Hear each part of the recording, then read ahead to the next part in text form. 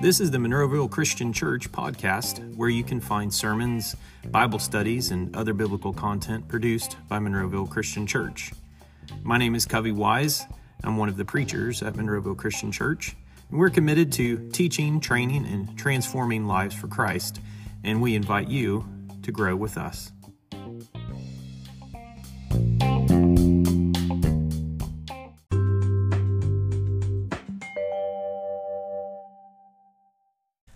I want to thank everybody. Once again, Sean mentioned it in the announcements, but I want to thank everybody for the work day yesterday, those who came out. We were able to get a lot of work done. A lot was accomplished downstairs, if you know what's going on down there with our new co-op. And just thank you very much for all the time you put in. And here recently, I was doing quick figures in my head of all the people that are involved with these new ministry efforts. Probably well over 300 man hours, if I had to put an amount of time on it, that have been put in. Just a lot of meetings, a lot of behind the scenes things, people buying stuff, people coming here multiple days out of the week to help with the work effort. It's neat to see that happening, and the energy that is there as God's people work together and make new ministries happen. So thank you very much for all your hard work. Yes, absolutely. And glory to God that we are able to do these things. So this morning we're going to continue in our Miracles of Christ series. We'll have one more after this. Next week will be the final in this series. But this morning we're going to look at the resurrection of Lazarus. And if you have your Bibles, you can turn into John chapter 11. John chapter 11. Specifically, so far, we've looked at 6 of what are called the 7 great signs recorded in John's Gospel. The turning of water into grape juice, the healing of the nobleman's son, the healing of the lame man at the pool, the feeding of the 5,000, Jesus walking on the water, and then also healing the man born blind. And all of these great signs point directly to proving the divinity of Christ. And as we've considered these miracles, I like to repeat each week as we think about these wonders in John's Gospel, why John wrote them down for us. In John chapter 20, he says, once again, we'll read, Jesus performed many other signs in the presence of his disciples, which are not recorded in this book. But these are written so that you may believe that Jesus is the Messiah, the Son of God, and that by believing you may have life in his name. So that's why John wrote down these specific things. John also is the one that tells us at the very end of his gospel that if he were to write down everything that Jesus did, the libraries, all the books in the world wouldn't be able to hold it. So there's so much that we don't have. And so why do we have these miracles written down? So we're going to think about that once again as we take a look at this miracle this morning. Again, this is the 7th and final of the great signs in the book of John that take place before the death, burial, and resurrection of Christ. This miracle is only recorded in the Gospel of John, in John chapter 11. And we may ask why, thinking about the magnitude of this miracle, the wonder of it, why is John the only one that writes down the record of Lazarus raising from the dead? Well, some possible reasons that are given by scholars is that the synoptic Gospels, Matthew, Mark, and Luke, they tend to focus on his miracles that took place around the Galilean area. Also, Lazarus was still alive when the synoptic Gospels were written. And it could have endangered his life if this story got out, if it was spread further. We're told even in John chapter 12, verse 10, that the Jewish leaders, after this event that we're going to look at today, the Jewish leaders were seeking to even put Lazarus to death. John 12, verse 10. So widespread publication of this miracle during his lifetime would have directly endangered his life even more and would have aided to the celebrity status. And it's generally thought that by the time John writes his gospel account, that Lazarus is deceased for the second time. And so John he can safely write this down and give us a record of this without it bringing more attention to Lazarus while he was still alive. And then finally, each gospel writer was inspired by the Holy Spirit to record what God saw best and most suitable for them to write down. And in all reality, based on what John himself says at the end of his letter, we only have a fraction of the miracles that Christ did, and who's to say that there weren't others raised from the dead? And there's a reason why we have this one, but there might have been other people that Jesus rose from the dead. But we just don't have those recorded. So what we have recorded is what God wants us to know. These accounts that would deliver the most impactful proof as to why Jesus is the Son of God. And so let's begin. We'll read verses 1 through 16, John chapter 11. And it says there, "Now a man named Lazarus was sick. He was from Bethany, the village of Mary and her sister Martha. This Mary, whose brother Lazarus now lay sick, was the same one who poured perfume on the Lord and wiped his feet with her hair. So the sisters sent word to Jesus, 'Lord, the one you love is sick.' And when he heard this, Jesus said, 'This sickness will not end in death. No, it is for God's glory, so that God's Son may be glorified through it.' Now Jesus loved Martha and her sister and Lazarus, and so when he heard that Lazarus was sick, he stayed where he was 2 more days. And then he said to his disciples, 'Let us go back to Judea.' 'But Rabbi,' they said, 'a short while ago the Jews there tried to stone you, and yet you are going back?' And Jesus answered, 'Are there not 12 hours of daylight? Anyone who walks in the daytime will not stumble, for they see by this world's light. It is when a person walks at night that they stumble, for they have no light.' After he had said this, he went on to tell them, 'Our friend Lazarus has fallen asleep, but I am going there to wake him.' His disciples replied, 'Lord, if he sleeps, he will get better.' Jesus had been speaking of his death, but his disciples thought he meant a natural sleep. So then he told them plainly, 'Lazarus is dead, and for your sake I am glad I was not there, so that you may believe. But let us go to him.'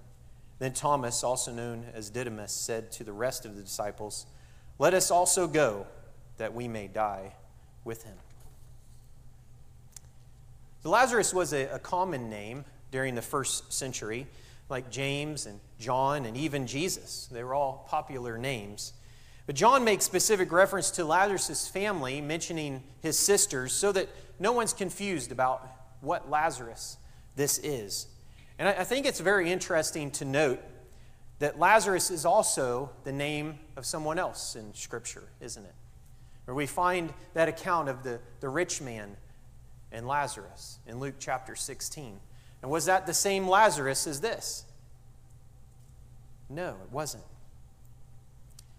But in that account, the rich man asks if someone can be sent back from the dead to warn his 5 brothers about the torment that he is in. And what was Abraham's response in that account? Anyone remember? They have Moses and the prophets, and they need to listen to them, right? And he pleads with Abraham again, this Lazarus in Luke 16. And he said to him, "Lord, if someone from the dead goes to them, then they'll repent." And Abraham, he said, "If they do not listen to Moses and the prophets, they will not be convinced, even if someone rises from the dead." I think it's interesting that here now, I don't think it's a coincidence, that years later, John writes down his account of another man named Lazarus, this close friend of Jesus, who raises Lazarus from the dead. And even after seeing this miracle, what is the response of some of these prideful Jewish leaders? They're just like, they don't believe. They still don't believe it. Proving what Jesus had said, what Abraham said to be true in Luke chapter 16. So after this miracle, the Jewish leaders, they ramp up their efforts even more to try to not only kill Lazarus, but to kill Jesus as well. And we find out that Lazarus is dying. This messenger sent to Jesus to give him the news. And the journey from Bethany to where Jesus was It would have been at least a day. And so by the time this messenger gets to Jesus, Lazarus is probably already passed away. And Jesus says this sickness will not end in death. That through this man's death and resurrection, God will be glorified. And so this is the ultimate purpose for this miracle, to prove that Jesus was who he said he was, to prove that what he said was the very word of God, because God was going to be glorified through what he would do.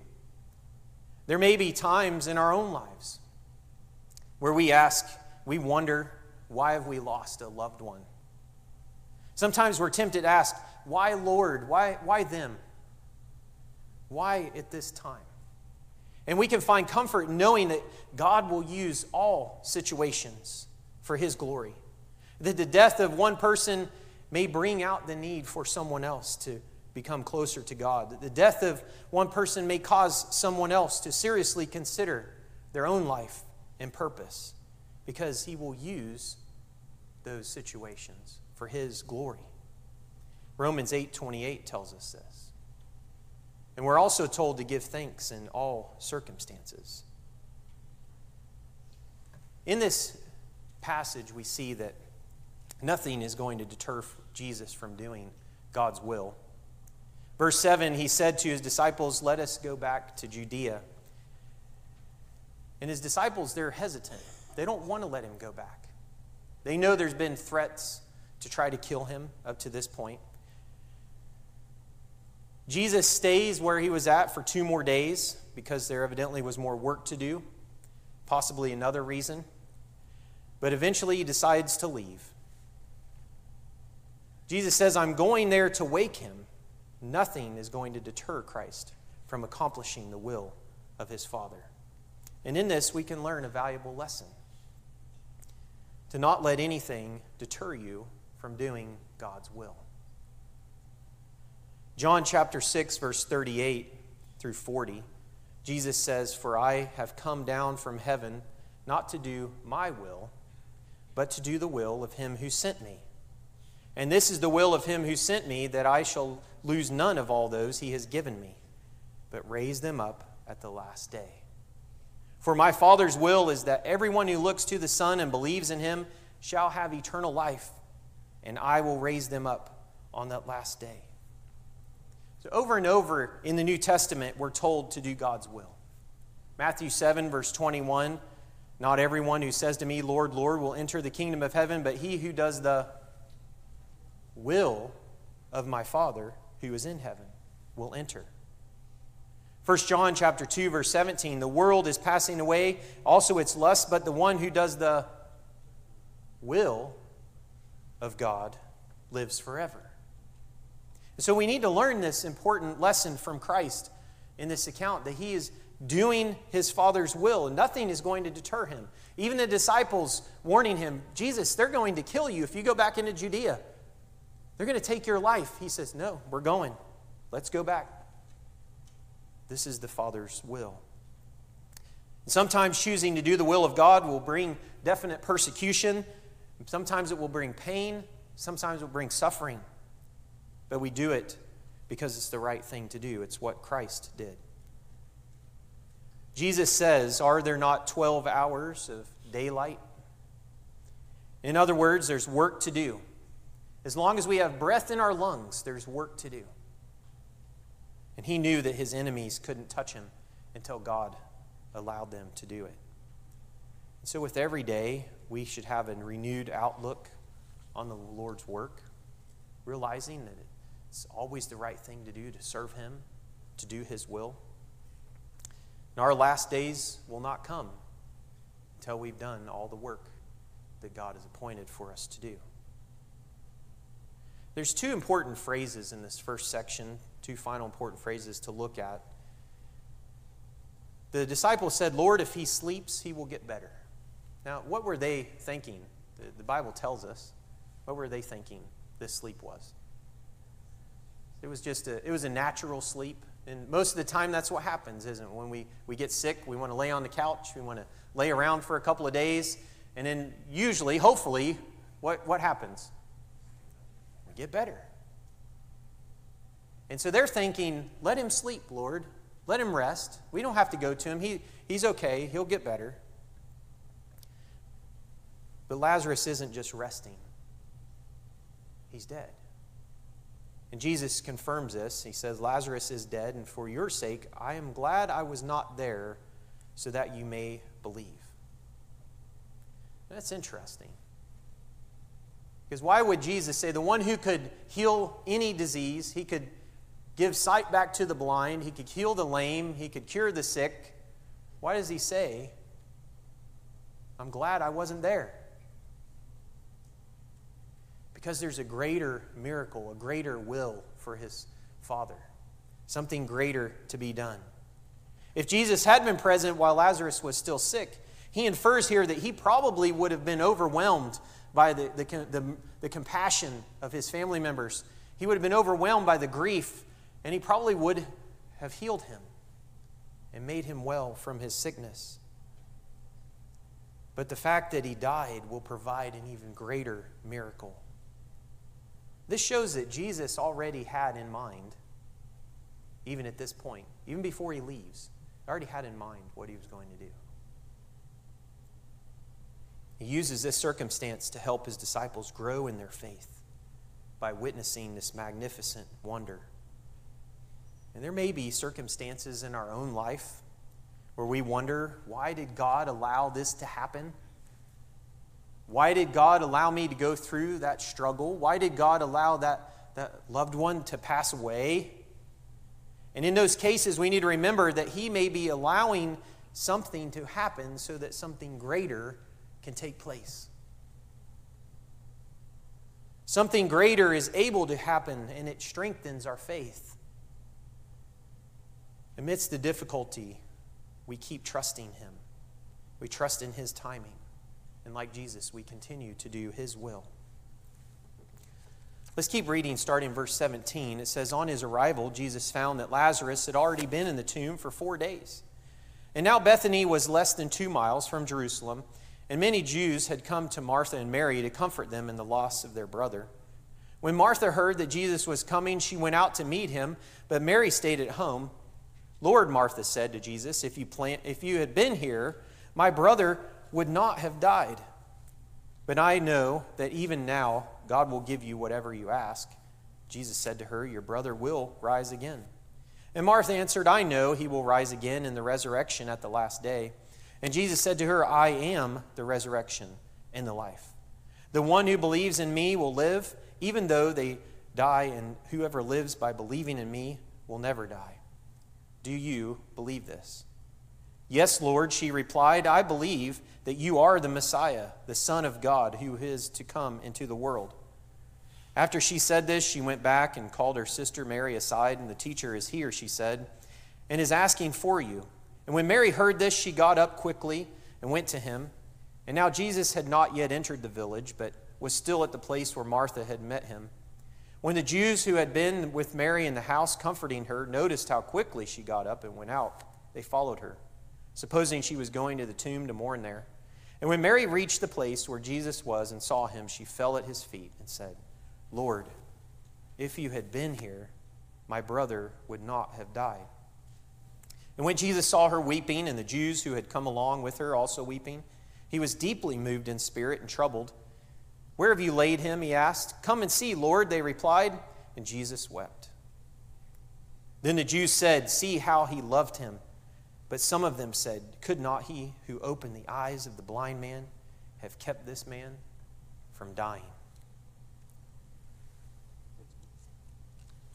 There's no indication that Martha or Mary are married. Their brother passing away would have been a very difficult thing for many reasons. If he was the man of the house, he was probably the primary money earner. He was more than likely the one who owned the property in the house. He was their provider and their protector, and without him there would be much uncertainty in the coming days. Regardless of their situation, there were difficult days ahead of them without their brother. They were in need of comfort and hope. Most commentators believe that this family was probably of considerable means.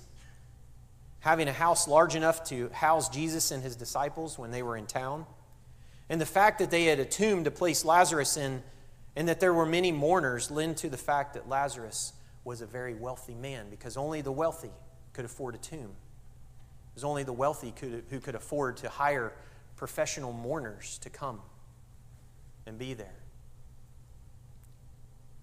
This Mary and her sister Martha are found in 3 places in the Gospels. They have a dinner at their house, the raising of Lazarus, and then another dinner at the house of Simon the leper. And in these circumstances, we can see that Martha's more task-oriented, isn't she? She's the one serving the people. She's always up from the table, never resting. But Mary is more concerned with the religious values, with the matters of the heart between the individual relationships. And this gives us an indication as to why they address Jesus the way they do when he arrives. Martha, she goes out, she meets Jesus. And Mary stays at home mourning and weeping.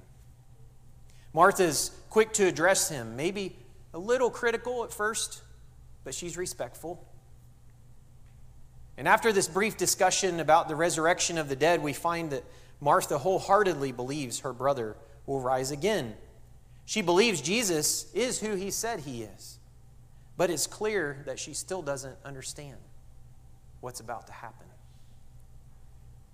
And this is a lesson for us. Because we may not understand everything about Jesus. There may be circumstances in life that we have no idea why we're having to endure them. But John wants us to notice that even Christ's closest friends and disciples had difficulty understanding him completely. They didn't realize what he was capable of.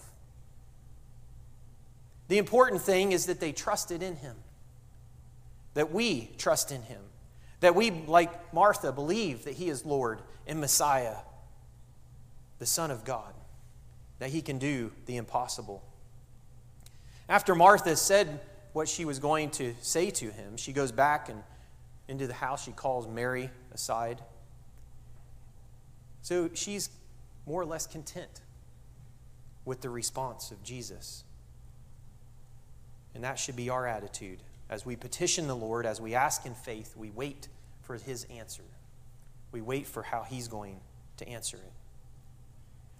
They both say to Jesus, Lord, if you'd been here, my brother would not have died. This is probably something they're saying to each other multiple times as as Lazarus is sitting there sick on the bed. Why isn't Jesus here? Why didn't he come? Why wasn't he here earlier? And we too may have those similar kinds of struggles. But just like Martha and Mary, the Lord wants us to find hope in this miracle. Because Jesus told them. This is one of the great I am statements in the book of John. I am the resurrection and the life. Not only does he have the power to raise the dead, this means much more than the power to raise one man. Because in John chapter 5, verse 28 and 29, it says, do not be amazed at this, for a time is coming, this is Jesus speaking, when all who are in their graves will hear his voice and come out. Those who have done what is good will rise to live. Those who have done what is evil will rise to be condemned. So when Christ says, whoever lives by believing in me will never die, he's referring to eternal life. Because he is the resurrection and the life. In this section of Scripture, we also have the shortest verse in the Bible, John 11, verse 35. Jesus wept. Those who were present noticed the compassion that he had, not only for his friend Lazarus, who was passed away, but for the sisters. And why did Jesus weep? We're not told. But we know he was human. Certainly he was overcome with grief. Maybe the grief of his friends. Maybe he wept for Lazarus, knowing that as Lazarus was called back from the dead, from paradise, he was going to be called back to a life of temptation, a life of pain and suffering, and that he was going to have to die again someday, physically. Jesus knew the future. He knew the Jews were going to threaten Lazarus' life if he did this. Jesus even knew his future. Maybe that was weighing on his mind. This is just maybe about a week before he dies on the cross. And he knows this is going to add to them coming after him. This is the lead up. This is the event that starts this process, this chain of events that will lead to him being hung on the cross. In verse 37, but some of them said, could not he who opened the eyes of the blind man have kept this man from dying? Now, knowing what we know about the miracle of the man born blind, we covered that previous sermon. Why is this significant, this question? Why is it significant? Because these very people who are saying this are hypocrites. Remember, when we were looking at that miracle, the man born blind, the Jewish leaders who witnessed the healing of the blind man went through all kinds of spiritual gymnastics, didn't they? To try to oppose the blind man, to try to oppose what he said, what his parents said, what other people were saying. But here, they used the very miracle that they said couldn't have happened or didn't happen to try to disprove and discredit Jesus. They finally acknowledge that the man born blind was healed. But only when it was convenient to ridicule him for not being able to do something else. Little did they know God had something greater in mind. And we need to remember that, church. When others slander us for doing the Lord's will, we keep serving. We keep trusting. We keep trusting in the Word of God, in His truth, and we stay faithful because God will always have the last word. Verses 38 through 44 say, Jesus, once more deeply moved, came to the tomb. It was a cave with a stone laid across the entrance. Take away the stone, he said. But Lord, said Martha, the sister of the dead man, by this time there is a bad odor, for he has been there 4 days. Then Jesus said, did I not tell you that if you believe, you will see the glory of God? And so they took away the stone, and then Jesus looked up and said, Father, I thank you that you have heard me. I knew that you always hear me, but I said this for the benefit of the people standing here, that they may believe that you sent me. And when he said this, Jesus called in a loud voice, Lazarus, come forth. And the dead man came out, and his hands and feet wrapped with strips of linen and a cloth around his face. And Jesus said to them, take off the grave clothes and let him go. Lazarus was dead. Jesus confirms it. Mary and Martha confirm it. The Jewish mourners at the house confirm it. John testifies to it. Without a doubt, he had been dead for 4 days. And why mention 4 days? This is significant because there was a Jewish tradition that stated that the soul of a dead person hovered over the dead body for at least 3 days.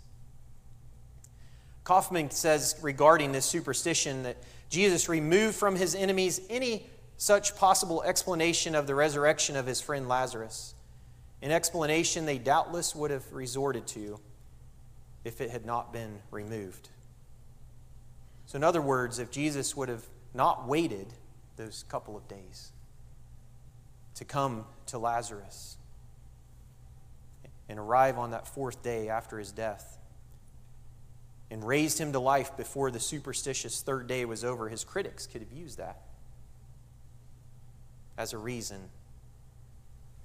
to discredit him. Mary thought she would have to wait until the resurrection of the dead, the second coming of Christ, to see her brother again. In her mind, she had no idea he was going to bring Lazarus back at that moment.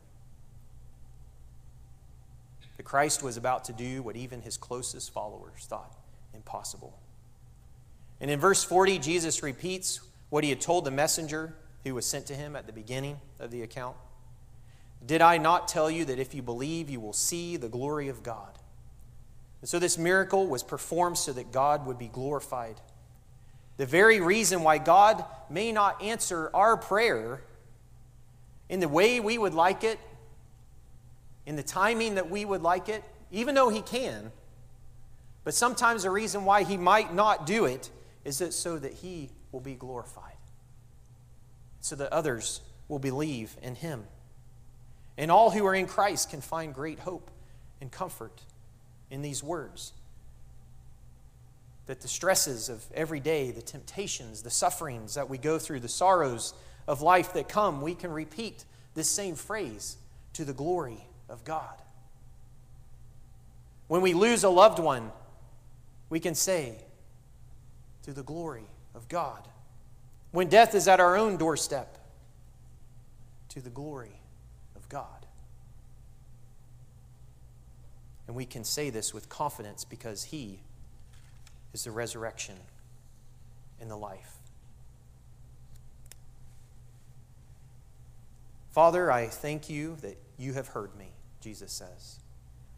So it's clear from this passage that Jesus didn't have to say these words, but he did show that he and the Father are one, that nothing was done without his Father's consent. This miracle especially, he wanted his followers and the Jewish leaders to know without a doubt that he was doing the will of God.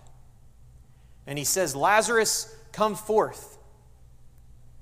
Now, according to what we read in John chapter 5 before, if Jesus would have just said, come forth, what would have happened? Everybody would have risen from the grave. He is the resurrection and the life. And one day, he will say that. All the dead in the entire world would have risen if he would have said, come forth. He came out bound in tight grave clothes, and George Fall says, I suppose he floated out of the tomb. It's clear others had to come and unwrap him and let him loose. Sadness and anxiety and doubt and fear and death and the testing of faith in that moment gave way to happiness and victory and joy and a renewed faith in the Master. What a miracle. Amazing account. And many of the Jews who were present believed in him. In John chapter 12, it says, now the crowd that was with him when he had called Lazarus from the tomb and raised him from the dead continued to spread the word. And many people, because they had heard that he performed this sign, went out to meet him. And so the Pharisees said to one another, see, this is getting us nowhere. Look how the whole world has gone after him. This miracle caused two reactions that day. For one group, it renewed their faith. And it caused many others to believe that he is the Lord of all. That he is the Messiah, the Christ, the Son of God. For the other group, it caused them to deny him even more and even plot to kill him because of their prideful rejection. And he gives you the same choice today. In hearing these words, will you decide to follow the King of Kings and the Lord of Lords, knowing that only he is the resurrection and the life? Only he has the power to raise you on that last day to life eternal with him. Will you make the right choice today to follow him?